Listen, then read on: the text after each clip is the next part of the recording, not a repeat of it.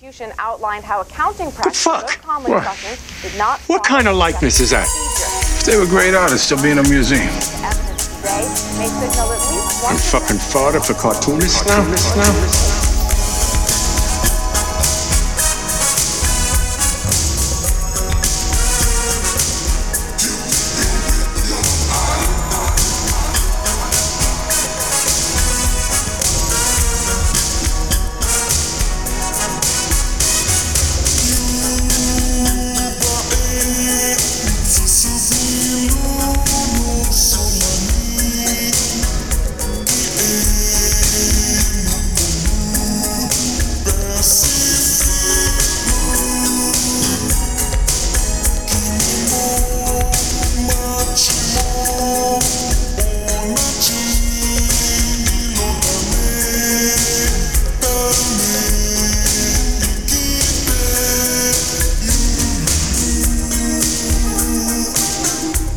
Okay, I think it's just about that time for another episode of Gutter Boys. Gutter Boys is a small press comics podcast about the ins, the outs, the highs, and the very deep, endless lows of making comics. On this episode, episode 71, we're joined with Chicago-based cartoonist Mike Centeno, hot off the heels from the recent Hocking Hills Cartoonist Retreat, the winter edition, as well as his most recent book, Futile, issue number 8. As you listeners already know, we listed it as one of the best books of 2021. I'm sure the next book will be on that year's top 10 list as well. Mike's a great guy, an amazing cartoonist. It's really cool to finally have him on the show. We don't have a whole lot of news to cover. There wasn't really much popping off with comics. There is some residual comics news. I mean, Disney does technically own Marvel. Yeah. But Marvel had recently released a press statement after many people started protesting Disney for their actions concerning Florida's Don't Say Gay bill. If you don't know, Disney has donated to every single sponsor and co-sponsor of the Don't Say Gay bill in the state of Florida. And you're probably wondering, why is that? I thought they loved gay people. They love gay people's money, but yeah. in reality, they need the support of Florida politicians because that pretty much affects their bottom line in the state of Florida when it comes to their wonderful line of theme parks that grown adults simp over for some reason. I don't really understand that, but did you hear about the new communities they're putting in? Yeah, pretty grim. Folks, if you're a Disney fanatic, you can now live on the property in houses that are designed to from what I was reading, they're just suburban neighborhoods that are just close to the park and you have park access. But apparently the little tiles and shit in the neighborhoods are all supposed to make up mouses and shit, which is fucking wild. Why anybody would want to look at that all day is crazy to me. Didn't they already do this too? Didn't they create their own Disney-fied suburb about 25-30 years ago? I don't know. We got to get Audra on for the Disney tell-all. Okay. They work there, right? I don't know. I thought they just worked at Chipotle. Oh, maybe I'm wrong, but I thought Audra worked at I thought they worked at Disney for some reason. Oh, maybe. But, I don't know. I don't know.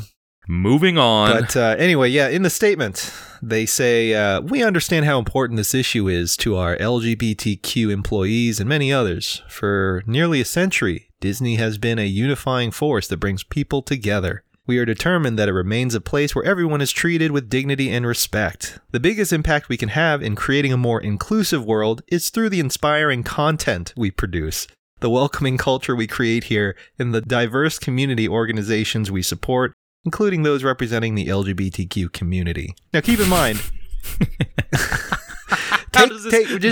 take that statement and keep in mind that they have donated to every single sponsor and co-sponsor of this bill. And not even just within the last 5 or 10 years. This isn't ancient history. They've done it repeatedly for over a decade. And yet they still think that somehow making quote unquote inspiring content is what will actually do LGBTQ people a favor rather than, I don't know, shooting down a horrible bill. Let's definitely oppress them with our money, which is the most important thing in the world. But it's okay because we'll make a Pixar rainbow fairy. Yeah, we'll make that little guy in Beauty and the Beast kind of gay. And that's work. It's fucking so stupid. This is honestly, this is kind of great though, because it really does hammer the point of this whole idea in corporate media of quote unquote representation and how little that fucking means. Like, yeah, they're like really just telling on themselves, showing their cards. 100%. It is fucking meaningless. Mm-hmm. Absolutely meaningless. People like posting on Twitter like, oh, when I saw name any fucking Marvel character in any of the MCU. I'm trying to like, is there like a gay character in Marvel? I think one of the Eternals, maybe. I didn't see the movie. They're space gay?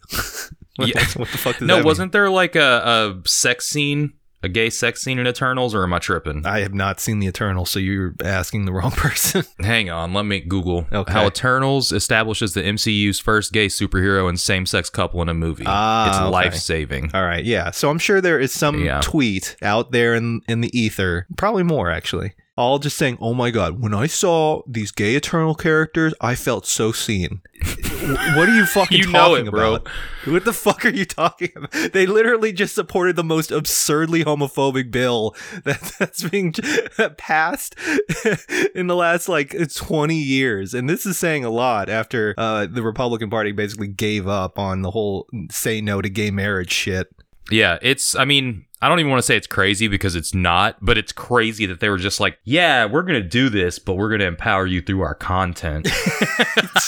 It's like saying the quiet part super loud. This was an official statement? Yes.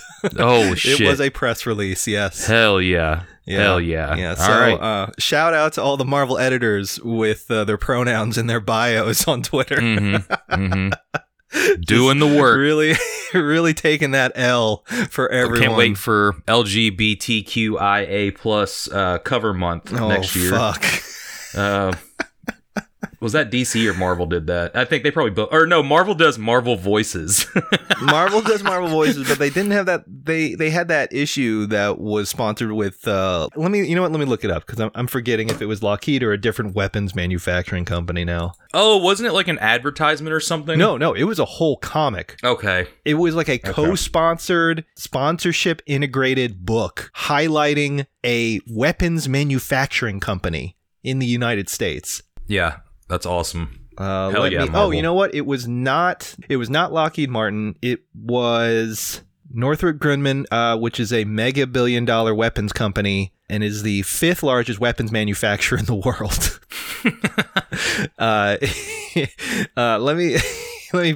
I gotta find this issue because it's pretty. Okay. Marvel. All right. So this was in 2017. Though the publishers have not yet issued a statement regarding the dissolution of the company's arrangements to develop a comic book series designed to promote STEM, science, technology, engineering, and math education, Marvel has confirmed to Polygon, the highest tier of journalism, that the partnership behind Kotaku that the partnership will not continue. Yesterday, Marvel Comics revealed it had teamed with Northrop Grumman to create a custom comic book series, an announcement that was swiftly met with negative reaction from fans and professionals alike. In wake of the controversy, the publisher canceled its planned New York Comic Con event promoting the series and issued the following statement. The activation with Northrop Grumman of New York Comic Con was meant to focus on aerospace technology and exploration in a positive way. However, as the spirit of that intent has not come across, we will not be proceeding with this partnership, including this weekend's event programming. Marvel and Northrop Grumman continue to be committed to elevating and introducing STEM to a broad audience. I love in this apology, they're saying, well, since you got mad for no reason, we're not going to do it anymore. Not we are teaming up with a weapons manufacturing company to basically psyop you. Amazing. Yeah, I do remember this news happening. Obviously, the podcast was not around when this news broke, but it's still one of the funniest fucking things to happen in comics in the last decade, in my opinion. But yeah. So, Disney's out there doing the work, making quality content while supporting a supremely horrible bill in the state of Florida, my former home state. So yeah, I do know so many grown adults who are, very quote unquote liberal, who are very, pro LGBTQ, but they cannot help themselves when it comes to Disney. Bro, it's that they got to be at the Tiki Lounge or wherever the fuck. For real, they do need down the there, annual yeah. passes. They need the fast passes. They need to meet some underpaid employee dressed as Mickey Mouse. They need all of those things. I really don't get it either. I It's don't like- either. And there's so many people that are like this. Yes, there are. A lot of people, and Wild. there are even people out there that I actually respect, and then you factor that in, and I'm like, I don't know how to like. Yeah, it really kind of throws you a curveball. It's like finding out that your best friend's a child molester or something. Yeah, that's right, Cam. You're right. Liking Disney is actually very much the same as raping a small child. No, I didn't say that. Just doing a bit, folks. Just doing a bit. But yeah, no. It's so yeah. If you are one of those weird fanatics about Disney World or whatever, but you also, I don't know, maybe give a shit about other people. I don't know. Maybe you don't need that annual pass this year. Also, why are you Just going go to to Disney Universal World? Studios. Why are you going to Disney during COVID? That's another thing I don't fucking understand. I mean, they got a new Jurassic Park ride at I don't Universal. give a at least. fuck. I'm not going to a. No, I'm not saying you should go. I'm just saying if you're gonna go to a theme park, check out something new. That's true. I mean, what does Universal have now? They have. The tram tour, which is always cool. Yeah. Wait, I thought the tram tour was only in Hollywood. Yeah, that's the only one I've been to. Yeah. Oh, Florida doesn't have Florida that. does not have the tram tour because there's Yeah, no another actual shitty studio thing there. about that state. Yeah. They have. I think the only thing they have that Universal doesn't is the Kong ride. Maybe. Yeah, well, see, when you're on the tram tour, you like drive through these like studio warehouses that are like set up, and like King Kong's like they've got this animatronic Kong that's like its head is the size of like one of the tram carts, and there's all these flames and shit just going off, and all these buildings collapsing. It's pretty sick. See, when I was a kid, my favorite ride at Universal was the King Kong ride, where you were on a tram, but it's like, what do you call those? Not a gondola. The thing that's like on a cord. Oh, like a ski lift type deal. Yes, thank you. So yeah, it's like lifted over the ground, and you're on one of those trams, and it like King Kong is attacking the city and attacks the trams, but it is a fully realized animatronic thing. Like it is physically there in your face. That sounds like what they're doing at the tram tour in Hollywood, but different. But the full animatronic thing being in your face, that's definitely what happens in the Hollywood thing. Yeah, it's like from That's the sick. waist up, it is all there. I remember being a kid and riding that thing on repeat because it was just so sick. And then they tore it down, and now it's like, I think, part of the Fast and the Furious ride. God, a Fast and Furious ride? That's awful. Yeah, it's old too at this point. That thing's got to be at least 20 years old. Yeah, Universal Studios, I went, God, I guess like in 2017, and I saw the Harry Potter thing. That shit was like super whack in the sense of like, everybody was like, oh, you get to like live in Harry Potter world. Bro, it's like a cul-de-sac. That's how big that thing is. Oh, it's small. I thought it was big. Yeah. I don't know. Maybe Florida's bigger, but it's not really a cul-de-sac. It's like a cul-de-sac with like a quarter-mile strip attached to it. So like, it wasn't really that awesome. I mean, I guess if you were a Harry Potter like freak, I don't give a shit about Harry Potter. Me either. I read him as like a child because everybody did at those Not times. me. but- yeah. Well. Yeah. My ass was reading Goosebumps. I read that too. And then I immediately jumped over into Cormac McCarthy. There was no in between. There was no fucking in between at all. Hell yeah. Yeah, right. no. In fact, I remember this is probably, I don't know why. Actually, I do know why. But this memory is so deeply ingrained in my brain. I was in middle school, and I had been sixth or seventh grade. So this is right when the Harry Potter books were just coming out, like the first book, or still in print. It hadn't become this like international sensation type of thing. And this girl, I remember, was the first person I'd ever seen with this book. And the reason why this memory sticks is because she was almost across the board. Everyone agreed. Like, I don't know about you, but in middle school, kids don't agree on shit, like, at all. Everybody disagrees with one another. They fucking fight and bitch and moan at one another. Hell yeah. Everyone in the school pretty much agreed that she was the dumbest girl at the school. And so when I saw that book on her desk, at that moment, it was tainted. I knew that book was for dum-dums, like a very specific kind of stupid. Yeah. And you know what? Fucking 15, 20, 25 years later, I mean, It was very Yeah, much. you're a turf if you like Harry Potter now. Yeah, it so was pretty much on point. yeah, So good foresight there. yeah. So shout out to that poor girl. Yeah. Who was genuinely being a turf. for genuinely enjoying that book. Who was also not Unanimously so the dumbest girl in school. Yeah, not so secretly being dunked on by all of her classmates for being stupid. Oh yeah.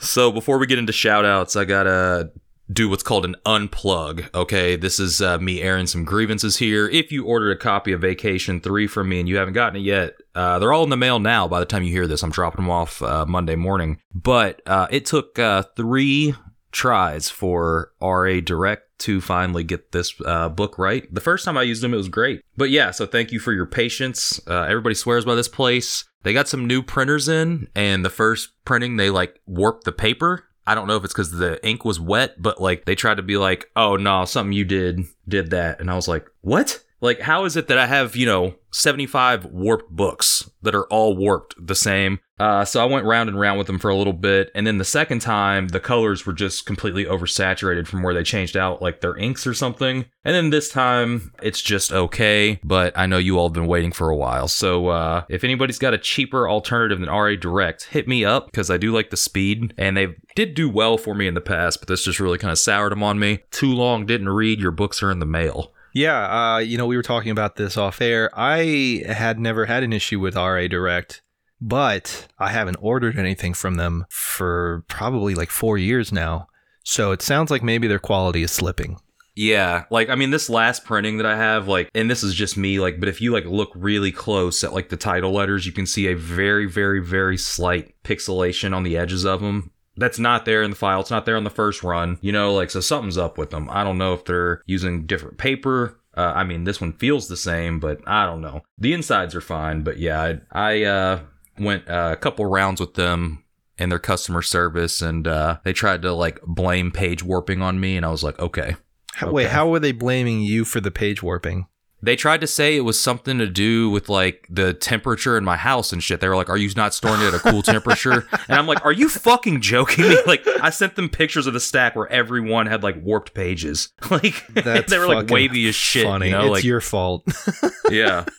So you lost me as a customer. I'd use Greco out of Michigan. They're okay. Maybe I'll go back to them. I don't know if I'm pronouncing this right, but I heard Mixam or Mixam, Mixam, I think, or something like that. I heard they're pretty good. Does Sean Knickerbocker's place that he works at, do they do comic printing? Well, I like being able to make 75 to 300. Oh, and they do only large runs, right? Yeah, okay. I think they do large runs. Okay. So it's I guess, what do they call that? Print on demand when you can do small run, but it's not the print on demand that you'd get from Amazon. Have you asked him what the minimum is? No, I haven't. Okay. No. I'd be interested to know what their minimum is, because usually it's usually 1,000 or right, something like that. Yeah. So that does it for our news / grievances segment of the show. Now let's get into shout outs. We got a bunch that we need to cover. All right, so first on the bracket we have from @HopelessComics on Instagram. That's X Comics with an X, not an CS. That's how the cool kids spell it.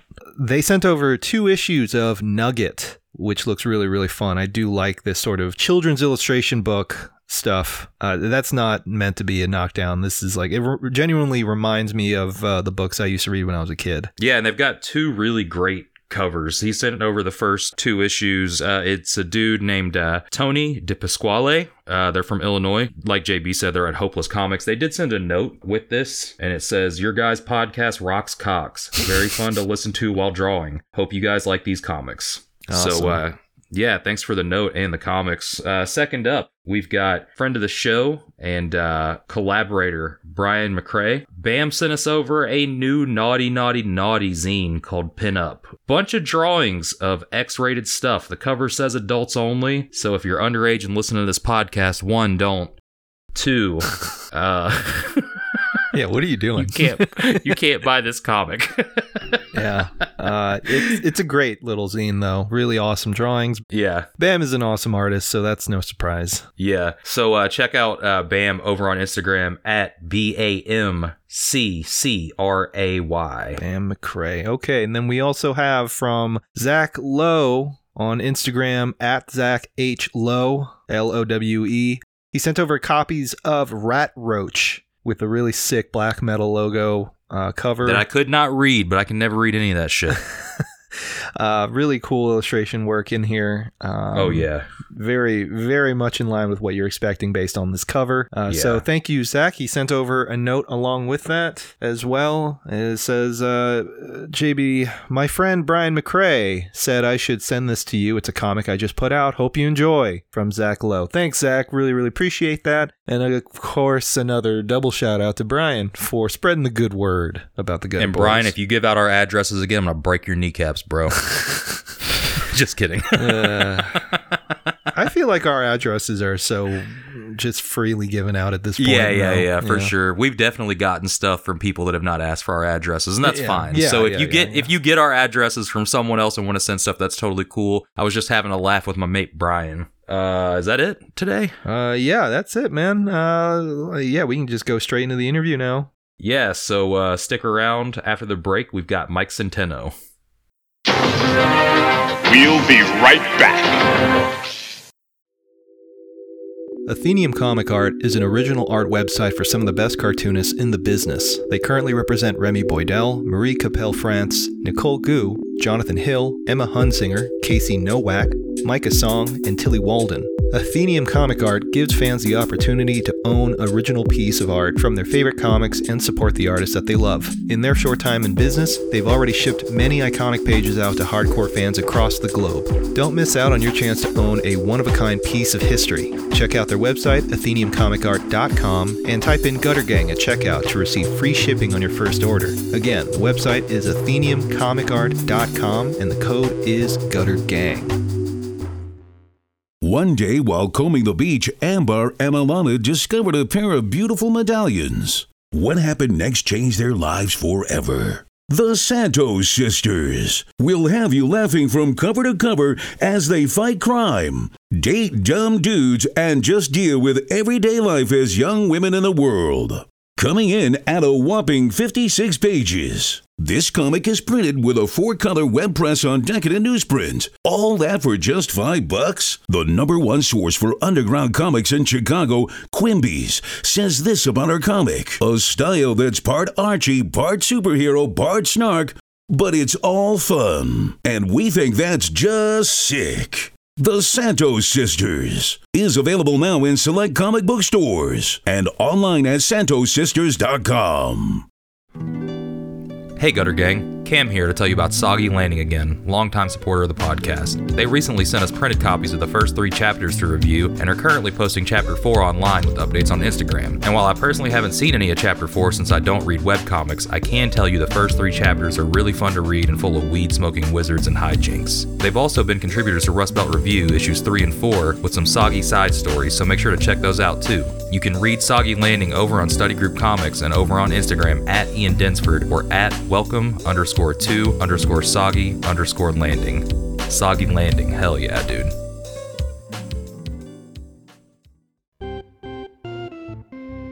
Tired of the same old comics? Why not try Clusterfucks Comics instead?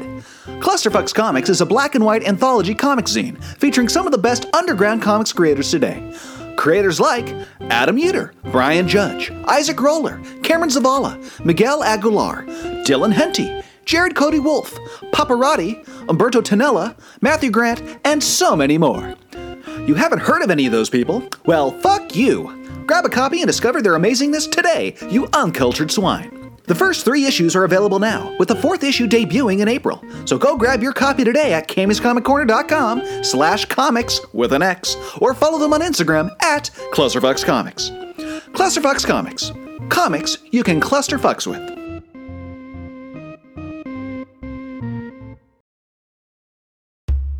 The Last Aviatrix is a post-nuclear adventure comic by independent Los Angeles-based cartoonist Buster Cagle. The story follows Summer, our last aviatrix, who pilots the sole-surviving airplane, a nuclear-powered B-29. As she travels the ruined world finding ways to survive and help humanity, while dealing with the imminent threat of the Atomborn, a rare breed of atomic wizards that want to see her out of the sky, her mission becomes complicated when she accidentally picks up Henry, an Atomborn child who wields incredible power, and Clementine, a berserker on a quest for vengeance. Can our aviatrix survive this ruined and irradiated wasteland? Every issue can be read for free on bustercagle.com/comics. Paper copies can be ordered as well, but, you can still read it for free. If you like wizards or warplanes, go check it out.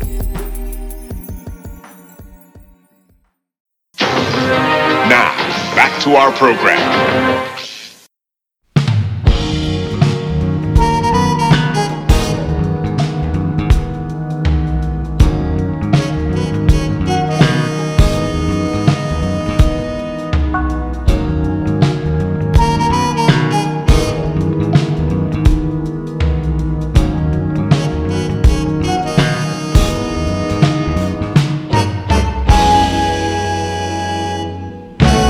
And welcome back from the break. Today we are joined by friend of the show, longtime wanted, anticipated guest, and author of Futile Comics, Mike Centino.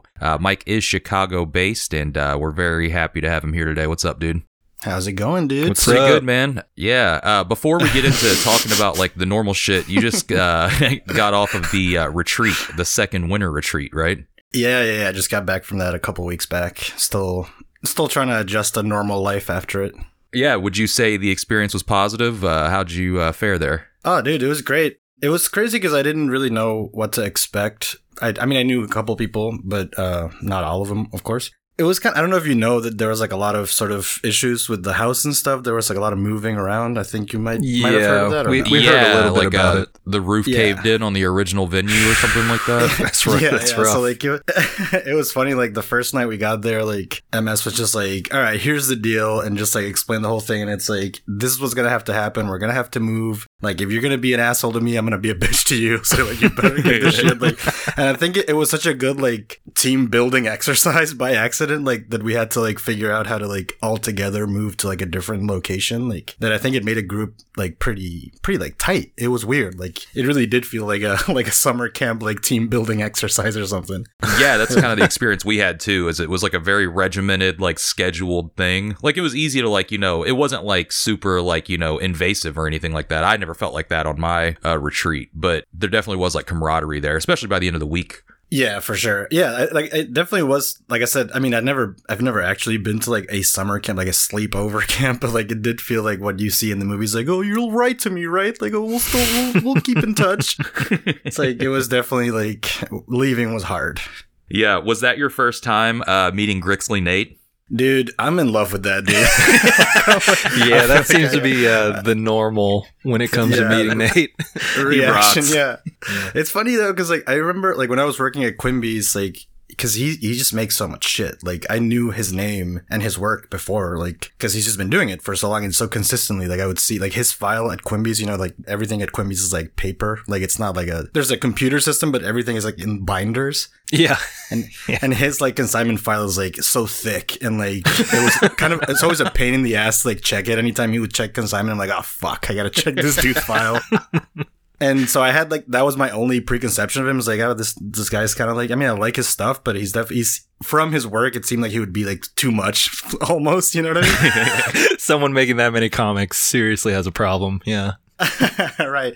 But then I feel like, no, he was such a good like person to have in the retreat. I don't know. It's like, he's such a good conduit to like, I don't really read a lot of like mainstream comics these days, but that was what got me into it, Mm-hmm. And it was nice to meet someone who's like, who can just make you feel that sort of passion again. It was so weird. Like, he really made me want to go back into, like, buying fucking mainstream comics, which sucks. Like, you know what I mean? Yeah. He's just, like, the type you could show Nate, like, a page from, like, mid-70s Marvel or DC for, like, 3 seconds, and he can name, like, the penciler, inker, and writer. Yeah.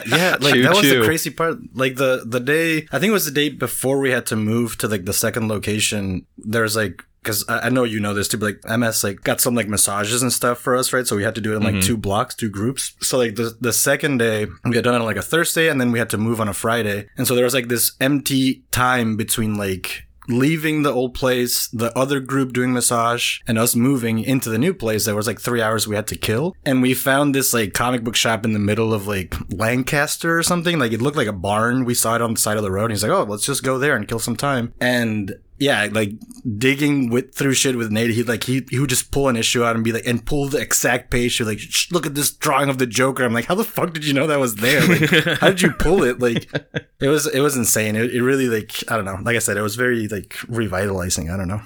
Yeah, no, he's like definitely like, I mean, we've said it on the show, but he's like my favorite person that I've met through comics. Like as far as like, you know, like you said, it's just like good vibes. Like, and when I say that, I don't mean like, you know, like it's just like, I was really taken aback by my experience with him. Just an all around good person. Yeah, no, I would agree 100%. Yeah. Well, what were you working on while you were there? New Futile? Yeah, pretty much. I mean, dude, it's weird. Like, I started this, like, it's like a 30 pager, 35 pager thing that it's probably going to be either the main story in Futile or like the only one. And I'd already had like 70% of it ready. So my goal at the retreat was just like pencil, maybe ink the remaining pages, you know? So yeah, I did that. I penciled and started inking while I was there. And now it's everything I worked on at the retreat I finished when I got back. Yeah, that was pretty much it. It's just like a weird being in the woods, psychedelic mushroom monster issue.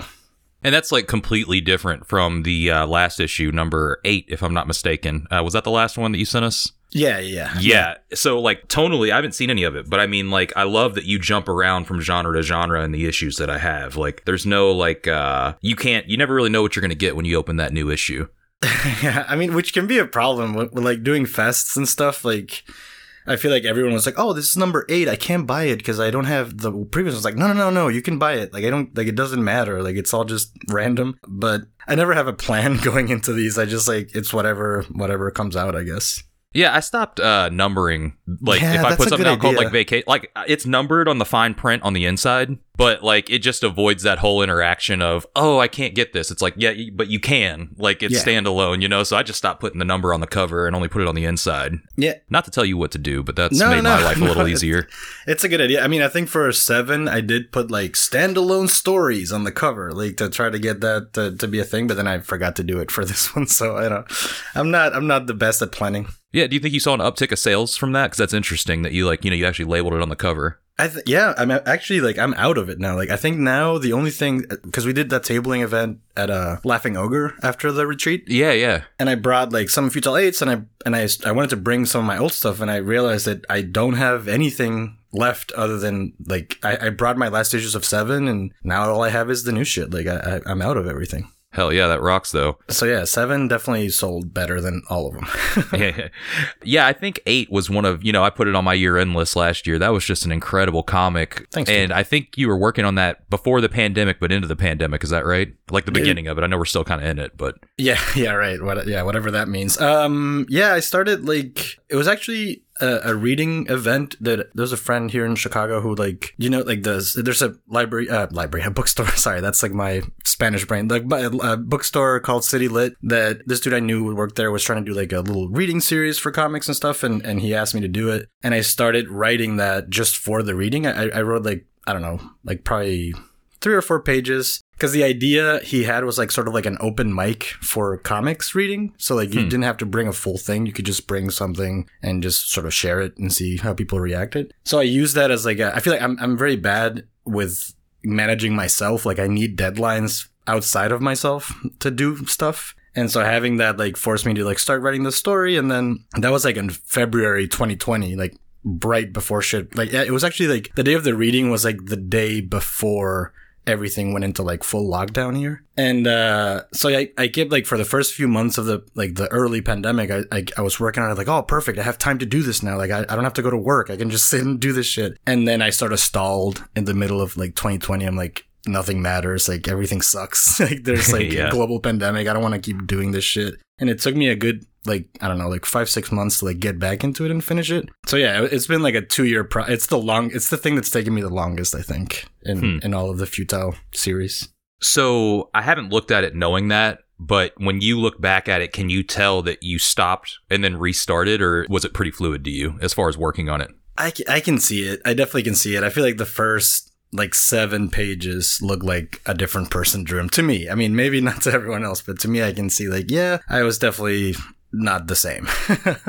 And you mentioned also, just, talking about when you mentioned library, and you also speaking Spanish. Let's talk a little bit about like where you're from and like, how you found comics and art. So explain your background if you don't mind, like, Sure. moving and so forth. Yeah. So I was born in Venezuela. I grew up there. That's where I'm from. I moved to the US in 2010. I was 21, I think, at the time. Comics back home were not like, I don't know, they're not as big as they are here, for sure. Like, there's definitely a lot like more political cartooning. I think when you tell people in Venezuela, like, I want to be a cartoonist, it's like, oh, you're going to do like political cartooning or like, or like sort of like strips for the newspaper or something. There's not like a big culture of like superheroes and stuff. Or like not like a endogenous one. Like it's, you obviously know about superheroes and you get like translations and stuff, but it's not like so huge. So I didn't have like a comic book shop to go to or anything. You know what I mean? I think when I was like a teen, there started to be more like people importing comics and comic book shops, but they were so pricey. Like if you wanted to buy like a single issue, it would be like, I don't know how to do the equivalency, but it was just too expensive to buy stuff, So I feel like my love for comics started because like my dad would travel like for business or something, and he knew I liked them, so he would just grab a bunch of shit when he was like visiting somewhere else. And so I grew up reading like sections of like, I remember getting like, my dad bought me like Sin City, like the last issue of like that Yellow Bastard run. Like, so I had no context of what was happening. I just opened it, like, and he would never like, I think he just did it as like I'm just gonna buy him a bunch of, I'll ask the guy at the shop, buy a bunch of shit and give it to my kid, and he didn't like check them or whatever. Right. So like I feel like and especially English is not my first language, so like at that time I didn't really understand a lot of the story. I could just get the images, and I always say like I learned a lot of English from that, because like you can kind of glean what's going on in the image and then see words and then start to grab what's going on, but then like you see someone like ripping another dude's dick off, and I'm like, oh, okay, I guess that's like, this is what people are reading, in the US, So yeah, I love that stuff. Even though it's great, and that's what it's funny to talk about Nate, like, because I don't have a knowledge of what like issue 1 of 6 or whatever is in this run, because I never understood that. I just got single issues, like, and they were random. Like I remember having like 2 issues of like Long Halloween, and I don't know how it ended. I don't know how it started. I just have like the middle 2 or whatever. I'm like, oh, that's cool. Batman's kicking ass, And then yeah, I think when I was like a teenager, Venezuela had like this like currency control thing, so like you couldn't really transfer your money into dollars other than through like this government. I mean, if you had like if you had a bank account abroad, you could do it, but I didn't. So the way you had to do it was like you had to fill out all these forms and go to the bank, and like they would give you like an amount, like you have $800 for the year to spend on like online shopping or whatever at like the official rate. And I would use that like what little or I would use that like ability to use those $800 or whatever to buy comics. And I started figuring out like, oh, there's like indie comics and there's like non-superhero stuff. Like I remember reading like fucking Jonan Vasquez, like Johnny the Homicidal Maniac. I'm like, ooh, this guy, like you can draw this fucking, I don't know, like irreverent serial killer shit. And then little by little, I started just like shying away from the superhero stuff and figuring out that I could just draw whatever the hell I wanted, Yeah, and was this like, are you a teenager when this is happening? Or are you like, late childhood? Yeah, probably like 14, 15, something like that. Yeah. And were you drawing at all before being exposed to comics? Yeah, I feel like I've always been. I feel like that's like my family always knew that they could shut me up. I was a very like not loud kid, but I was definitely like, I always wanted to be like doing silly voices and like running around and shit, and people got annoyed. So I feel like they figured out that the way to shut me up was like, here's like a stack of paper and some like pencils, like, and I would just do that. I would like, there was this soccer magazine called Don Balon, which I would just copy like soccer players, like in action shots. Like, oh, like I can try to draw this guy kicking a ball, So yeah, drawing has always been like a big thing for me. And, as far as relocating to America, what was the genesis of that? And, are you planning on staying here, for the foreseeable future, going back to Venezuela?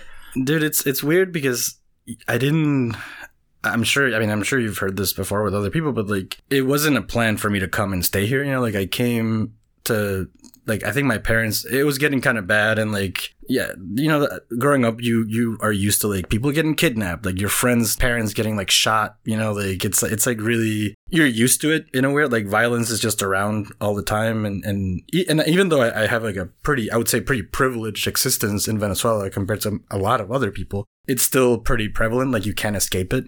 And at that time, I mean, there's definitely like after 2002, there was like a lot of doubling down on repression and the cops. Even I remember like going home like from a party at a friend's house and like there was like, what do you call that when like cops have like a checkpoint like or something, and you could get kidnapped.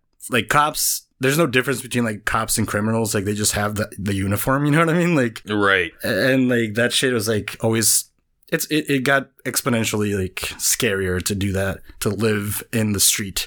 And I think my parents were definitely like, oh, you know, if you can go like, if you can apply somewhere outside for like a couple of years and like until hoping this will get better or whatever. And it really never did. It never does. You know, it never did. And then when I moved here, I went to school for like illustration for like a 2-year program. It was not like a bachelor's or anything. It was just like a certificate, like advanced certificate or something. And then just, I kind of like extended it through like work, like a work visa. And then like I met my wife and we got married. And like, I feel like the last 10 years have just been like, I had no plan and life just kept happening, you know? I would love to go back. I actually like, now I finally have a passport. I got my passport this last year. I'm a citizen now. So I'm like, oh, okay, I can like travel freely without the fear of like being stranded somewhere. Like I didn't have a my passport expired, like my Venezuelan passport expired like 2 years ago. And then while you're doing the permanent resident application and stuff, you can't really leave too much. So it's like, I feel like I've been not trapped, but I need to leave the US for a little bit, at least. Yeah. I need to like reassess because I do think I didn't expect a lot of cultural shock because I grew up watching a lot of movies and consuming a lot of like American pop culture, but it's very different living here than just seeing it from the outside. Yeah, no, absolutely. Yeah, so Mike, you are part of a pretty large, tight-knit community in Chicago of cartoonists out there. One of the major hallmarks of that city that I miss very, very much. What was it like for you getting into comics and then, you know, finding all these sort of like-minded individuals sort of doing their own thing as well? I think Chicago has been, I mean, it's the reason I feel like I've stayed here the longest. And I definitely, it's the place I consider home the most outside of Venezuela.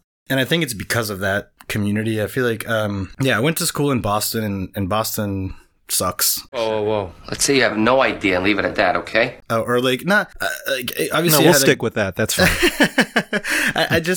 It was just such a weird, like, I feel like there's no continuum of like, community. Like I feel like everyone just goes to Boston to go to school. Like there's so many schools and everyone's just like going there, and it just feels like a weird college like ghetto kind of. Like it's just like students and everyone just leaves and picks up and there's nothing remains. And I started making comics while I was there. I definitely, even though I loved comics, that wasn't never my plan. I just like wanted to be an illustrator. I like drawing. And in Boston, I found out like, oh, you can like make your zines and print them out. And like, I was a tutor at, cause I had to find I found the best job I could find as a international student. You can't work off campus legally. I mean, you can do it like under the table and stuff, but I found a job at the school that paid like fairly well, I guess, for like tutoring, like academic tutoring. So I did that for the whole time I was there. And I had like access to all the like the printers of the school. I had like a sort of like quote unquote like teacher's code for all the like printers and shit. So I'm like, oh, I can fucking print a bunch of zines, you know, and like, and MICE happened in Boston. So like, and it was like right by the school I went to. So like, I just applied to MICE and I did that. And it was like, I was so excited. Like, oh, I printed like these 2 little zines and no one bought them. I sold like 3 things, but like, it gave me enough juice to like keep doing it. And then I don't know. It's a lot of like, there's those first 3 years were really tough because I was just like trying to figure out ways to stay here and work. And then I got together with like my now wife, and then she's from Illinois. And when we got married, she's like, well, let's just move to like Chicago. Like my family's close. And like, we just like, it was the easiest. Like we just moved to her parents' house for like a little bit and figured out like a plan. And yeah, when I moved here and found this, like, there were so many people doing this, and we went to like, there was a Chai PRC, which doesn't exist anymore, but it was like a Chicago Publishers Resource Center, was one of the first places I came to to do, it was like a zine club or something. And I was like, oh shit, like I could just come here and use this space and talk to people and like make comics. And like, it just sort of snowballed from there. Like I don't know. It's so good to have people around you that are doing the same thing and we're all kind of failing at it or succeeding at it, but it's nice to have them around, you know? Yeah, and I think that's like one place that, like JB was saying, that, you know, he misses. I'd never actually lived in Chicago, but from an outsider perspective, you know, it was always something to be envious of. It never felt gatekeepery or anything to me, you know, like, because everybody was always so kind to me, but like, I always longed to have like a comics community that close to me. So I think there's something really special there. No, I do agree that it's not gatekeeper. I mean, I'm sure there's definitely like cliques and there's like different like subgenres and groups of people and stuff. But like, I feel like when you go to an event or you go to like a Scene Not Dead or like a cake party or whatever, everyone's just so excited to like have such a big group of people that are, they're in the same place. Like, even though they're coming from it from a different angle, everyone has their own sort of like approach to it. It's like, it's a rarity, I think, in my life at least. I mean, it's very special. Yeah, I agree with all that, because it does seem like despite everybody's making their own work, and it looks like from an art standpoint, you know, even from a writing standpoint, everybody's kind of got their own lane, but everybody seems to know each other. And like, you know, it doesn't seem like there's a lot of bullshit. I'm sure there is living there. I'm sure there's a lot of drama behind the scenes or whatever. Maybe there's not, but it never comes off that way. I think, I mean, I'm sure there is. That's the crazy part. It's been funny, especially during pandemic with like the Discords and stuff. Cause like, I feel like I'm not privy to a lot of the drama in general. I feel like it's, like I said, there's like hubs of people. I feel like there's like a Bridgeport crew and like a Pilsen crew. And there's like people up north and there's a little hubs of people that see each other often and we all connect. But yeah, I've never really witnessed a lot or like experienced a lot of that like drama. I know it's out there. I'm a bit avoidant of that sort of shit. Like I'm not here for the drama. I just want to have fun, you know? Yeah. So because there's so many like different shows in the city, do you plan on going back to doing that? Have you done any recently during COVID? You know, it's I miss Cake so fucking much. Like Cake was probably like my first real like after doing, I did Mice and did like Boston Comic-Con, and they were really hit and miss experience. Cake was like the first time I was like, oh shit, this is like my local show and it rules. It's been hard for me, dude, because like I don't know, I when the pandemic hit, like I'm in remission from cancer. I had like a tumor between my lungs, so like I got really scared when it was like, oh, there's just like a pulmonary disease. I don't want to.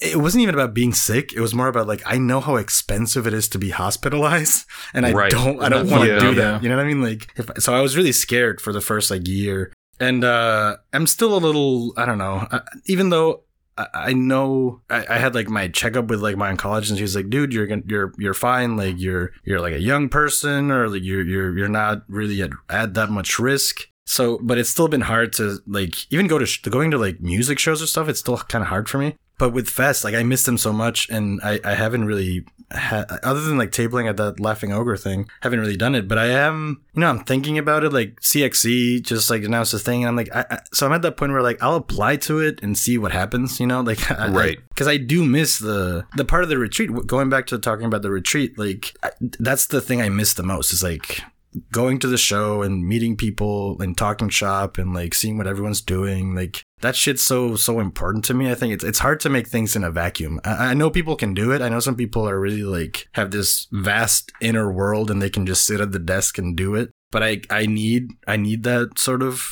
check-in with people. Like, so I'm definitely trying to see what I can do this year. Like if it's CXC, if something like a little more local, because Cake is not happening. Scenefest is not happening. And is Scenefest not happening? I thought it was outdoor or something I read. Oh, well, I'm not sure. I know that, so my wife used to be an organizer. She stepped back this year because of all this stuff too. And right. So I'm not sure exactly what's going on. I thought that they were going to do it, and then they like said they weren't now. That could be the most current. But I do know that they were talking about doing it. But yeah, I don't know the exact status at this moment. So you're probably right. Yeah, it's tricky. I understand why the reasons, like, especially like being like my wife organized or helped organize Scenefest for a few years, and it's such a funny thing to see like the behind the scenes of it too. Because like I feel like people forget. I understand there's a lot of hate with like SPX and stuff, and I get all that. Like I all the Amazon shit, I understand it, but like when you start attacking like smaller fests for like, oh, they're not doing this right, it's like, these are volunteers, man. Like these people are not getting paid to do this. You know what I mean? Like, Right. there's not like a profit model, and like, but I think the bigger a fest gets, the more people that don't get in or like don't see them, like it's like everyone becomes a critic and it starts to eat itself. I think that's I had a friend, Daniel Jimenez. He's like a Colombian, I mean, he's an artist, but he's mostly like an organizer. He worked for like the Entre Viñetas, is like a Colombian fest in Medellin and Bogota. And like, we would talk about this shit all the time, because like, it becomes this thing where the people start seeing fests. Once a fest is sort of long standing, people see it as like a corporation, and they assume there's like, which does happen. Like I said, with SPX, TCAF, the bigger fests for sure, but like not every fest is like that. And like most fests are run by just like 5 people, you know? And I don't know. It's really, that's one of the, for me, one of the sadder parts of like the whole thing, or going back to like the drama or the thing, like the community stuff. Like, yes, the community is tight, but there is definitely like a lot of, I don't know, like personal little vendettas, and like people like, oh, I don't like, I didn't get into this, or I didn't get into that, or this is not how I like it, so we should like, I'm like, yeah, but everyone can volunteer. If you really gave a shit, you could volunteer and do it, but it's easier to shit on it. You know what I mean? Right. So yeah, I don't know. Sorry, now I'm going like a weird tangent on that. No, you're okay. So I do want to kind of talk, kind of going back to, before you came to America. So what is the scene like there? You mentioned, shows and so forth. Like, is it pretty supportive? Is it pretty cliquey? I guess, are you having to travel a lot, In to Venezuela? hit different shows? Yeah. So in Venezuela, I feel like I remember, so the first comic I ever did was Alexis, right? Alexis Yeah. He and I talk about this guy. His name is Sergio. He when I was like 15, he came up to me and he was like, hey, like I'm making this like an anthology. I want to like make this thing where like we publish like people's work. You get like 3 pages and stuff, not paid at all. We're gonna like consign it at like newsstands and shit. Like it was very like, but I was so excited. I'm like, yeah, I'll do a comic. It was like the dumbest shit I've ever made. Like I'm embarrassed to see it, but it was so exciting to be like, oh, we can make a comic, right? In those couple of years, there were like Comic-Con, quote unquote, like they were doing like, yeah, like little local Comic-Cons and stuff, but it was very much like a small version of like a big Comic-Con where like it's not all comics, it's like Harry Potter and fucking Transformers freaks and like, so that I don't remember a lot of different shows. Like I feel like a lot of states had their own little Comic-Con, but it wasn't as big as they are here. Like there's not at least when I was there. Like I'm sure now it's different, but like when I was there was only like a handful of people that were like trying to implement those models back home. Mm-hmm. Are you selling a lot of comics to readers in Venezuela, or are you pretty much just seeing an American audience? I mean, pretty much. I do think I have like an expat audience. I feel like a lot of people who because that's the thing. Like, especially people of my generation. I mean, and after my generation, like I feel like Venezuela has such a what's the word? I mean, just a lot of migration, like because everyone in the last 10 years have just like fled. And I like I said, I admit I'm pretty lucky and privileged that I was able to like come to school and then just figure ways to stay, and now you're seeing like when I was a kid, there was no migration like there is now. Like you would never hear of like a Venezuelan crossing like the Rio Grande, you know what I mean? Like, and now that shit happens every day, like, because that's just where we're at, So I don't know what the perception of my work is like in Venezuela. I know like all this stuff I've done for like the Nib. I've done a couple of pieces for the Nib that are like very much Venezuela centric. Those have gotten a little bit of attention, but in general, like just because of the way things work, like there's not a lot of online orders from Venezuela because it's just hard to send shit and to buy stuff from there, So right. I do think I have like people from like Uruguay or Colombia or stuff like buying stuff, but and to be fair, and not to be fair, to be honest, that's what that Futile 8 especially was like.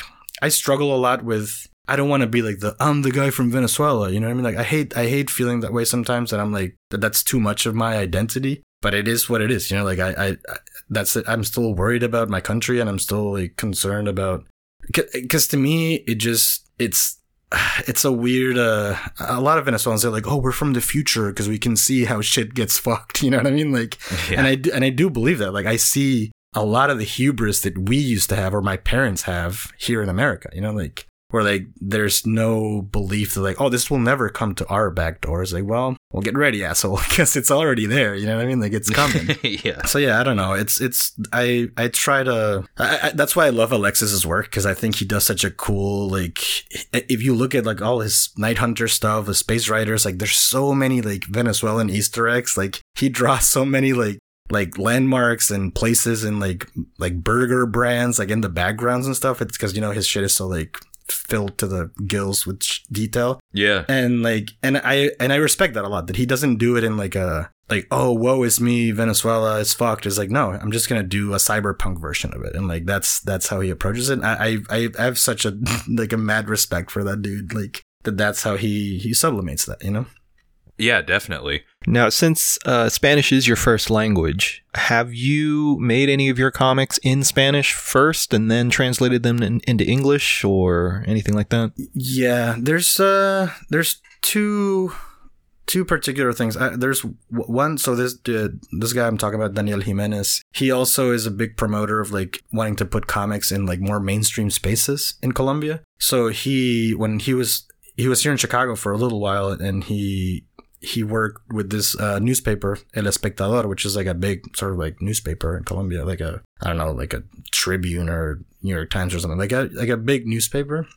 And he had sort of like pitched them to do like 2-3 page like comics about social issues and stuff. And back in 2017, my uncle was like murdered, and I got the call from my cousin who found him, and it's my mom's like brother, and my mom moved to the US when I got sick, so she was here, and I had to like get this call from my cousin and then like call my mom and tell her like your brother is dead, you know what I mean, like, which is such a fucked up thing to do, as like you don't ever expect to have to do that as like as a child to your parent, you know.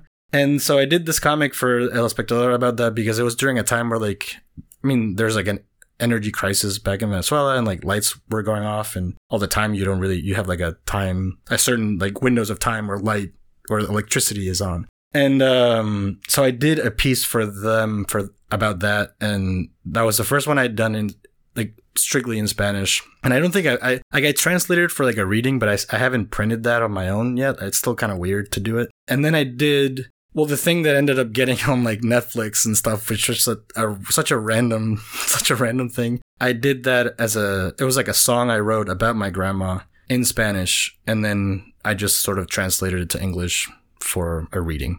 But I do think about that a lot. Like, I don't know how, I still feel like I have this big story I want to tell about like Venezuela in general, not in a, I don't know, I don't want it to be like autobio, and I don't want it to be like just essayistic and boring, even though I've done stuff like that for other people. And I never know if I would do that in Spanish or would do it in English. I don't know. It's language is weird, especially now that I've been here for so long. Definitely. All right, so let's just talk about, you know, how it's done, how you do what you do. So I know you said you don't really, earlier in the interview, you said you don't really approach it with the plan. Like, as far as when I say it, I mean the new issue of Futile, which is your long-running one-man anthology there. So what happens? Do you just like, you're just like, oh, it's time to get to work, another issue? Do you keep ideas? Like, walk us through the creation process of some of your comics. Yeah. So for the Futile stuff, it's definitely like, I think it differs between issues, kind of like. So for Futile 8, for example, I definitely did have like a clear idea of what I wanted to do. Like, it was sort of based on like a professor I had, and I do believe in sort of like, I don't know, like education, and I think it's so important to like, I don't know, I'm a sucker for learning stuff, and I think that's the biggest tool you can give a person. You know, I feel like, especially now where we're living in this fucking extreme fascist times, is like, stop investing in fucking cops and just give people like homes and schooling, you know what I mean? Like, and you'll see a better fucking place. So for that one, I did have like my characters, and I kind of was sketching like the people I wanted to put in, what they were going to look like. That was one of the most methodical approaches I've had, and I thumbnailed it. I didn't write the dialogue, but I had like a beat sheet kind of where I was like, in this page, this is what happens, and in this page, this is what happens. And that was very helpful. But for a couple of, like, for issue 7 and like this one I'm working on, I think, which is not a good thing, I don't recommend this at all, but sometimes I'll be like, oh, I have this great idea, I'm going to start just like drawing it.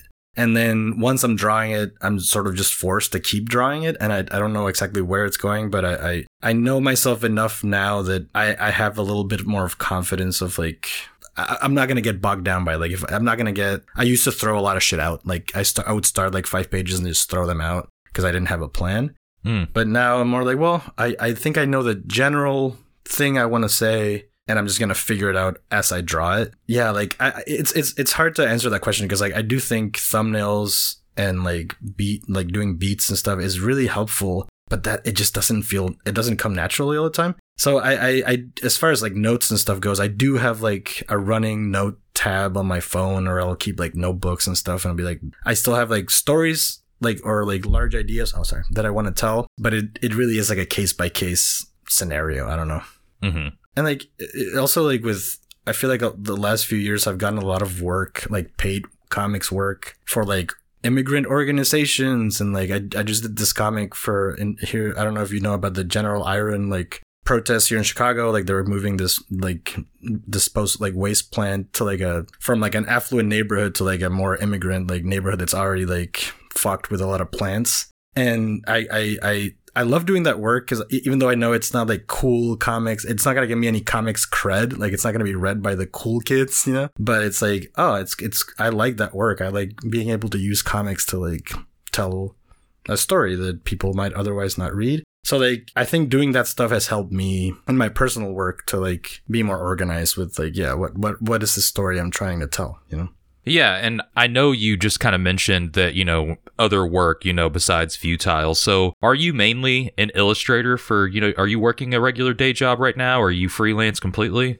So I hate saying this, but definitely pandemic it helped me transition to be a freelancer, like more full time. I've always had day jobs. I worked at Quimby's. I worked at an ice cream shop up until the pandemic. I've worked at warehouses and stuff. And that was always, I actually miss it in a way, like, cause I like having a job where I could just see or just not think about comics or like do stuff and hear people and do my job and then come home and like put it all into comics. Yeah. In the last couple of years, I've definitely gotten more work of like illustration work or like animation work, and yeah, this sort of like comics sort of journalism thing, which is not something I ever expected I would do, but people want it, and so I'll do it if I can get a paycheck from it. So yeah, I think this is the first time. The last couple of years have been the most. Yeah, I've worked mostly off of illustration. Yeah.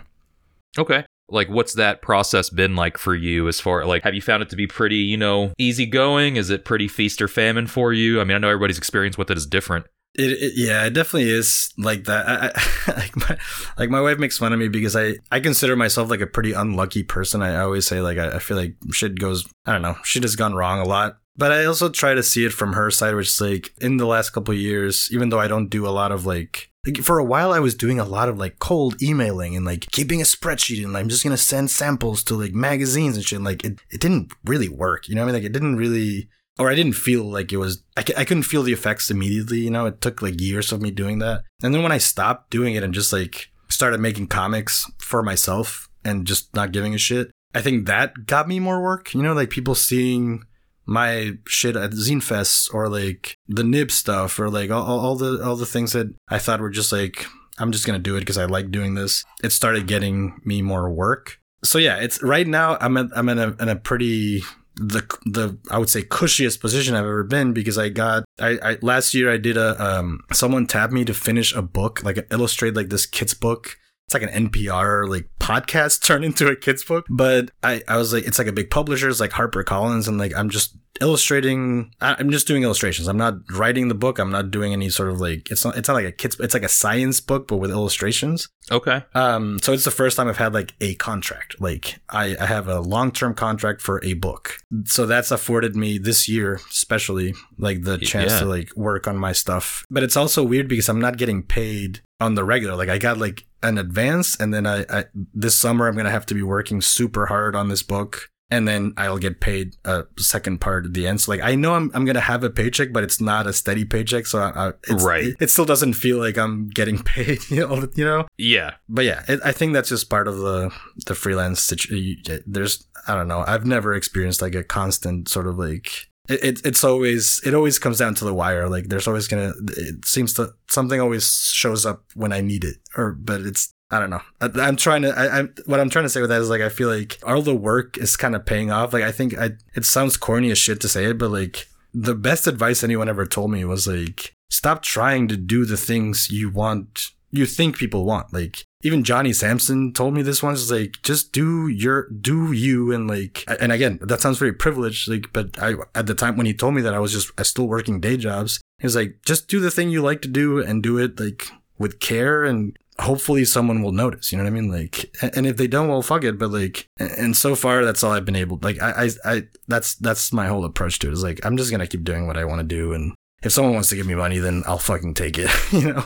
Yeah, no, I mean, definitely. So all in all, do you think that your experience with like, you know, working on this new book, I'm assuming you've got like, you know, editors and so forth, like probably, you know, what's the experience like since you're not having to write this? Like, are the editors pretty hands off since you're just illustrating it, or are they actually like giving a lot of suggestions? I think in this case, and it is a rare case, I don't want to pretend like this is the norm, but I kind of stepped into someone else's work. So like the way they hired me last year to basically finish, I don't know if you know who Jack Teagle is. He's like a British illustrator. Okay. He was doing the book, and I think he was just like, I can't do this shit anymore. I'm having a kid. Like, I can't do it. You know what I mean? And so they sort of tapped me in to be like, hey, we found your work. I don't even know how the fuck they found my work. I think just like, I talked to the art director and she's like, I keep a file of people I like, and then we thought you would be good for this. And so like, basically I was just tapping into sort of his style. Oh, even though it's a little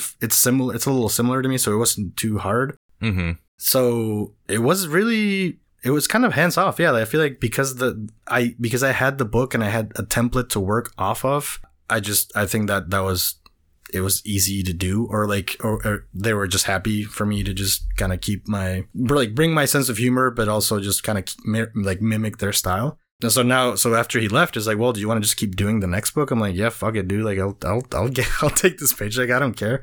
So I don't know if that's like a traditional experience. And to be fair, I couldn't even tell you, because I finished that first book and they hired me for this next one, and the next one hasn't really started. So like, all I have is my experience from like jumping in the middle. Now I'll be doing it like on my own. So I don't know. I'm still waiting to see what that's going to look like when it's just me, you know? Right. Okay. Hell yeah. But yeah, I have very little complaints so far. Right on. Yeah, so we, as usual, have questions from our listeners. If you would like to participate and ask a question for one of our guests, you can always DM us or email us at gutterboyspodcast@gmail.com. We usually post up on Instagram a quick survey that you can respond to and submit your questions that way. Yeah, and you can find us on Instagram at gutterboyspod.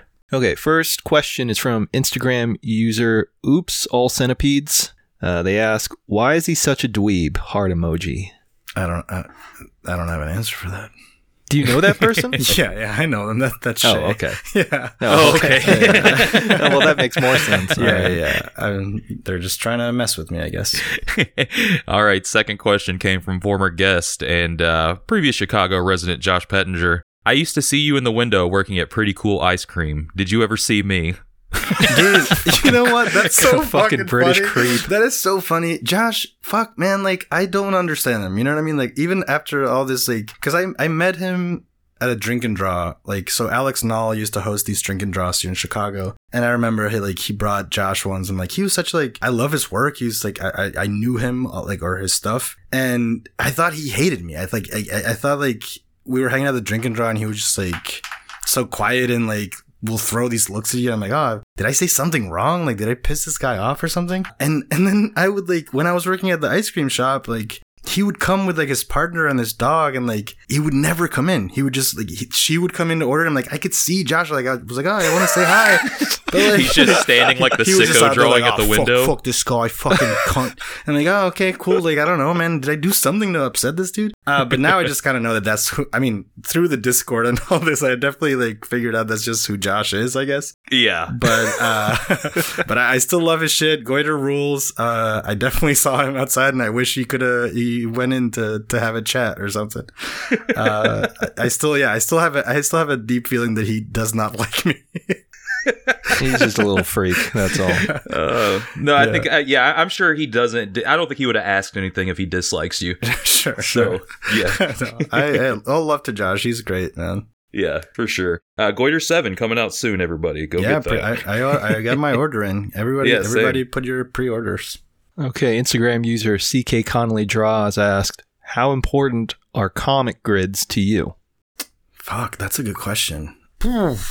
I mean, in what way though? I feel like I think that's up to you to interpret. Yeah, I guess. I love when I started doing comics. I definitely liked just doing like non-panel stuff and like doing more like, I don't know, weird like abstract layouts and stuff. But I think the more I do it, I find like doing the grids is like busy work that I can do before actually doing the comic, if that makes sense. Mm-hmm. If I'm feeling like I'm stuck and I can't do shit, then I'll be like, okay, cool. I'm just going to do like this grid just in pencil and just like do a bunch, like do like a bunch of pages. So then when I want to draw, I'll have them ready to go. And I do them in pencil because I'm not committing to like a specific like 3x3 or whatever. Or like I just divide it into like a 3x3, but then I do the halves and then I have everything if I need to just trace it and have a grid ready. I think it helps me. Yeah, like it's busy work. And then once I want to jump in, it's a structure I can just sort of like play with. And then when I ink it, I can choose how to panel stuff. But having the grid is very helpful for me because I do think I'm not I'm not diagnosed anything, but I do have a lot of issues focusing and like working. I think I have a big problem. Like I either go like hyper focus and like work for like 10 hours on a thing, or I'll spend like 10 hours just looking at a page and not doing jack shit or getting distracted by a bunch of shit. So doing the grids it's become sort of like this thing to do when I don't feel like I can do it, you know? Yeah, for sure. So are you like a grid purist, do you think, like Santoro? No. Yo, dude, that's so funny, the Santoro thing. Like, cause one of my first comics I did for like, do you remember what it's like Tumblr days? Like Santoro had like the comics workshop or whatever. Yeah. And he would do those like grid contests or whatever, or like, you know what I mean? Like he was like, you can only use like a 3x3 and this, like, these are the dimensions, and you submit them and then I'll post the winners or whatever. You know, fuck. And I remember doing that, and I made this comic, which I've never reprinted it, even though I kind of liked it. And it was such a good exercise for real, but I'm not as extreme as he is with all like this stuff. I don't really think there's like the only way to do it is that like it helps me. It helps have the structure, but I think I learned from him from that little contest thing is like, okay, it's helpful it's for sure helpful if you're someone who struggles with like I said, coming up with ideas or like layouts and stuff. If you have this like grid ready, it's easier to just play with it. I don't know. Right. It's like comfort in like order. I don't know. No, definitely. I agree with that. So next question actually wasn't written in, and I'm surprised. So I'm going to go ahead and ask it anyways because he's really fucking up by not submitting this. But Nate Garcia, what'd you have for breakfast? Oh, what happened? Oh, shit, dude. Nate, I had a hoagie for breakfast. Oh, hell yeah. So it was like a brunch, or was this like a 7 a.m. Dude, hoagie? I suck at breakfast. I feel like that's one of my biggest problems in life. I feel like I wake up and I'm not hungry, and then I'll just like start doing shit, and then it'll be like 3 o'clock. I'm like, oh shit, I'm hungry. I haven't eaten anything. So I'll just eat a huge meal. You know? Yeah. So like today it was the same. Like I just woke up, I started doing shit. I had to take like the dog to the vet. And after I dropped him off at like 2 o'clock, I'm like, oh, look, a hoagie. I can have one. But yeah, that's, I try to be better with breakfast and like buy yogurt and shit, but it's so, I'm not a breakfast guy. That's just not who I am. Yeah. But all respect to Nate. Breakfast is working for him. Don't respect him. He's slipping, man. He didn't send in the question. Yeah, it's like his one job every 2 weeks. Fuck you, Nate. Fuck you. Exactly. Fuck you and your muscle horse you rode in on. So, are you a coffee guy? Do you have coffee in the morning at least? Oh, I do have coffee. I shit so much, dude. My shits are bad. It's like bad because it's like no water. There no we go. Food, Yeah. Just coffee. You know. Mm-hmm. It's a you know, like one of the like in 2020, like Kara Cash got me into reading One Piece. You know. Yeah. And like so I read all of One Piece in like 2020. I just through the public library got all that shit and read the whole thing. Okay. And one of my favorite, I don't remember what volume it is in, but like, you know, he always has like a little excerpt at the beginning, like a little, I don't know what to call it, just like a thing he says. And he had like a little drawn timetable for his day. And it was like morning, diarrhea, like 3 hours work, like diarrhea in the afternoon. And I'm like, yeah, this sounds like me, dude. That's like, I'm happy to feel like Oda has my same problems. You know what I mean? Representation matters. Yeah, relatable characters, finally. It made me feel like, oh, cool. I'm not fucked up. I mean, I'm sure I am fucked up inside, but it made me feel good that Sensei Oda like could also shit so much. Are we talking just like straight up soup coming out of your ass, or Oh, what? come on, it's not even the soup. It's more about like it's painful, man. It's like, Oh, that's not good. Have you ever not that bad, but like, have you ever been in the toilet and been like, oh god, this sucks. Like I just want to like stop this. You know what I mean? But No, actually, no. I think I'm just dehydrated most of the time. I think that's Yeah, the biggest drink issue. more water, I need bro. to drink more water. God damn. Yeah. I mean, I think that's my problem. I go in, like the same hyper focus like happens to me. Like there'll be a week where I'll have like yogurt and granola every day, you know, and it'll be great, and I'll drink all the water, and then the next 2 weeks I won't do it at all, and You're just focused on dehydration. yeah, exactly. I want to get that dehydration achievement. You know what I mean? So I'm doing it. All right. All right. Last question comes from listener Instagram user Alvstagram. He asked, top 3 reasons to live in Chicago. Oh shit, Alves, man. Right. That's a second to Nate. That's another fucking bromance for me. I love that dude now. That's what we heard, because Big Nate slid into the DMs and was like, I need you all to have Ryan Alves on the show. So man. we're going to have Ryan Alves on the show soon. Yeah, You it'll happen. should, man. I love that dude for real. I mean, he while we were like, I think when we got to the retreat, like him and Craig Campbell, like we had like there was the 2 dudes. I was like, okay, like we met in the kitchen talking shit about like I don't know dishwashers and some shit. I was like, oh, I like these 2 dudes. But also Ryan, I could tell is like he's gonna be my stoner buddy for the week, because he was the guy who was like always going out to smoke, and I'm like, hey, I want to join that. You know what I mean? Like I have some shit I'll throw down. Let's smoke weed. Yeah, this And was also not he was an issue during our trip. I can tell you that much. No, for sure. I brought literally 25 pre-rolled joints. Dude, see, I went at the wrong time then. I went at the wrong time. Because I feel like, we were not not that obviously people smoke weed, but no one brought weed. Like, we were the ones who were like ready. I'm ready to smoke weed all the time. And so we had a lot of just hangs just outside, and I drew a Mazzucchelli. Like he was doing this like bootleg zine of like or like the Nightfall thing where like Bane is just like naked and has a heart on the whole time. Yeah, he asked me to draw a pinup for this, dude. So if you all want to see me draw Batman, but that's what I did. Like we were just like hanging out, and I was drawing like a Mazzucchelli ripoff where like Batman's just like has like a prehensile fucking dick, and Gordon's afraid of it, and that was so fun. Just like he really like reminded me how fun it is to do dumb shit. So to Ryan, reasons to move to Chicago, fucking the community for sure. That's like first. I think that's, I don't know. I love being able to just, if I wanted to, just reach out to anyone and talk comics and just meet at Quimby's or grab a coffee or whatever. Other than that, man, you know, like that lasagna pizza and those hot dogs. Come on, you gotta love that shit. lasagna pizza. Like, I mean, yeah, That's what it is. Yeah, I've never heard it described like that, but that's what it is. You gotta do it. I love it. Give me those carbs. And then just, I don't know, man. He asked for 3. Yeah. I guess the third one, I don't know, man. Like the bean. Yeah, the bean. The cloud the gate. Cloud gate. Please, you have to come just for that. 100. You have to come to like run into Chris Ware once and like see him. See him be like a total cartoon of himself. Like that's.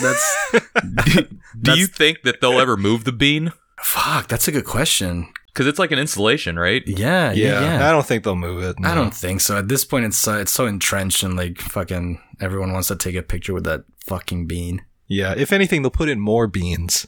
So, yeah. Maybe they'll make it a bean family or something. Yeah. That sounds racist, actually.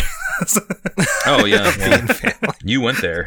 I mean, hey, I can do it. I have a wispy like Latin American mustache. That's true. Yeah, Venezuelans are allowed to be mean to Mexicans. I've learned. No. That's the unspoken rule. That's a real thing. Like I struggle with the shit with Venezuelans a lot, because like we're the fucking worst, and like we're really like there's this weird like self-aggrandizing of like, oh yeah, because we've always been a port. Like our whole entire history, Venezuela's just been a fucking port. And they're just aligned with whoever's fucking moving shit through it. You know what I mean? So like at least fucking Mexicans have an identity. You know what I mean? Like at least they fucking believe in something. Like I don't know. Like we're just a bunch of cowards and turncoats. I don't know. Sorry, Venezuela. I love you. I feel like every Latin American country has this attitude about themselves in relation to other Latin American countries. I don't know what it is. Yeah. I don't know, man. I just feel like I struggle a lot with, as a kid and more so now, like I feel like every time I called someone out for being racist in Venezuela, there would be like, no, man, we do it out of love. I call this guy black out of love. Or, you know, I mean, I'm not using the right word, but you know what I'm saying? Like, I don't want to use it. I don't want to use it. But like, there's like, everyone's gets like broken. Like I had a friend or like a kid in school, we just call him like El Chino, you know, like, or El Portugués, you know, like everything's about where you're from. And it's like, that sucks, dude. Like, I mean, it's like, no, we're doing it because we're friends. I'm like, yeah, but how do you think they fucking feel that they're like singled out for being that? You know what I mean? Like, and I think that happens with Mexicans too. Like, I think Venezuelans like, oh, El Mexicano. Like, we had a guy who like lived in Mexico in my school and he had a bit of a Mexican accent. So like, that was his identifier. Like, he's El Mexicano. Like, come on, man. He's a dude. He's just a guy. You know what I mean? So yeah, I have a hard time with that stuff sometimes. Yeah. I feel like it's an attitude that, transcends culture and countries. Yeah, for sure. You can be mean to other people if they look different or sound different. Yeah, for sure. Dude, I mean, I remember this with I had such a big thing with my parents. Like, there was this like shop close to our house. It was like a electronic shop and stuff and repair. And the dude who owned it was like Korean. Like, he was a Korean person who moved to Venezuela and like he was Korean. But everyone called him Chino. Like, he was El Chino. Yeah. You know, like, yeah. And he would tell you, like, I'm not Chinese, I'm Korean. And it was like, yeah, no, see you tomorrow, Chino. It's like, he told you. Like, you know what I mean? Right. Like, he's asking you to not, he's like, I'm Korean. But like, and you know, like, that you guys have a brotherhood with Mexico in that way, because Mexicans do the exact same thing. No, I think that's a very Latin American thing for sure. Yeah, it's very funny. I was riding with my my Mexican friends in Pilsen one time, and what was it? We passed some sort of like Asian restaurant or something, and I think one of them was just like saying that it was like Vietnamese or Thai, something like that. And I was like, no, that's, you know, it's actually, you know, XYZ this country. And they're like, oh, whatever, it's the same country. You know, just like, it's like, motherfucker, if someone came up to you and said that you're Cuban or Puerto Rican, you would lose your fucking mind. I've seen it happen. Yeah, I've seen it happen. That's my argument. That's my argument to them, is like, would you be happy if someone, like, because it's true, like, if someone was like, oh, you're from, like, what, Honduras? I'm like, no, motherfucker, I'm from Venezuela. You would be pissed. So why don't you get that they would be pissed too? You know what I mean? Like, well, it's different. It's different. And you know, and I don't know if this is like a Latin American thing, but at least in Venezuela, like, there's like an expression for it where you say, when someone if someone confronts you about that, like, no, they're actually Korean, there's like a go-to phrase people say is like, oh, para mí son todos chinos. Like, they're all Chinese to me. You know what I mean? It's like, well, that sucks. Like, they're all Mexicans to me. Yeah, exactly, dude. Exactly. Like, it's,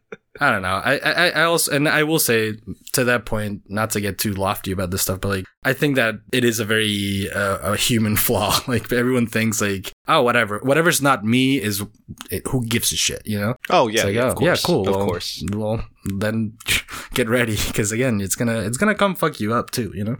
Yeah. Well, you know, I feel like a lot of white Americans are very insulated from that. Oh yeah. You know, like if you ever show them like a large studio released movie and you show them like the cut for the Chinese market, and they're like, well, that's racism because they took out the black characters. Like, well, no. Yeah. You know, like it's a little more nuanced than that, and you know, it's like these cultures handle things differently because it's just it's outside the norm of like what their everyday lived experience is, just like yours. Yeah. No, so, and again, I know that we're supposed to be wrapping this up, but I do think like the thing I felt the most living in the US, not that this isn't a flaw other places, but like there's such an insularity to like, because America's so big and so like hegemonic in the culture, like even the best meaning like left radicals, you know what I mean? Like are still equally as imperialistic as the people they criticize. You know what I mean? Like my biggest gripe with American like leftists and like shit is that like, even when you're saying like, oh, it's all America's fault, like this is this and that, it's like you're still taking agency away from people that are not it's like America's running the world. That's what people think. Like, not to say that America hasn't meddled in fucking. I mean, they try to their credit, they try to. For 100%. I would never say no to that. But like, to honestly believe that everything that happens outside of the U.S. is like America's like doing, like, what do you think that makes us feel outside of it? That like, oh, we're just idiots then. We're just puppets, right? Like, we have no agency. Like, everything that's happened to us is because you did it. Like, and that's such a hard thing to like explain. It's like a weird way of internalizing the Monroe Doctrine. It's this idea, you know, it's a very interesting reading or interpretation of that. Right. Yeah. But, and again, yeah, it's like, I want to talk about that stuff in like my work. I just never found a way to do it. Like, yeah, it's hard. Like, it's hard. Talking about stuff like that is difficult, especially in a comic. Right. Yeah, exactly. And like, it's like you're criticizing colonialism while still assuming that we're all just like subservient to the American whims. You know what I mean? Like, go fucking read a book. Like, go.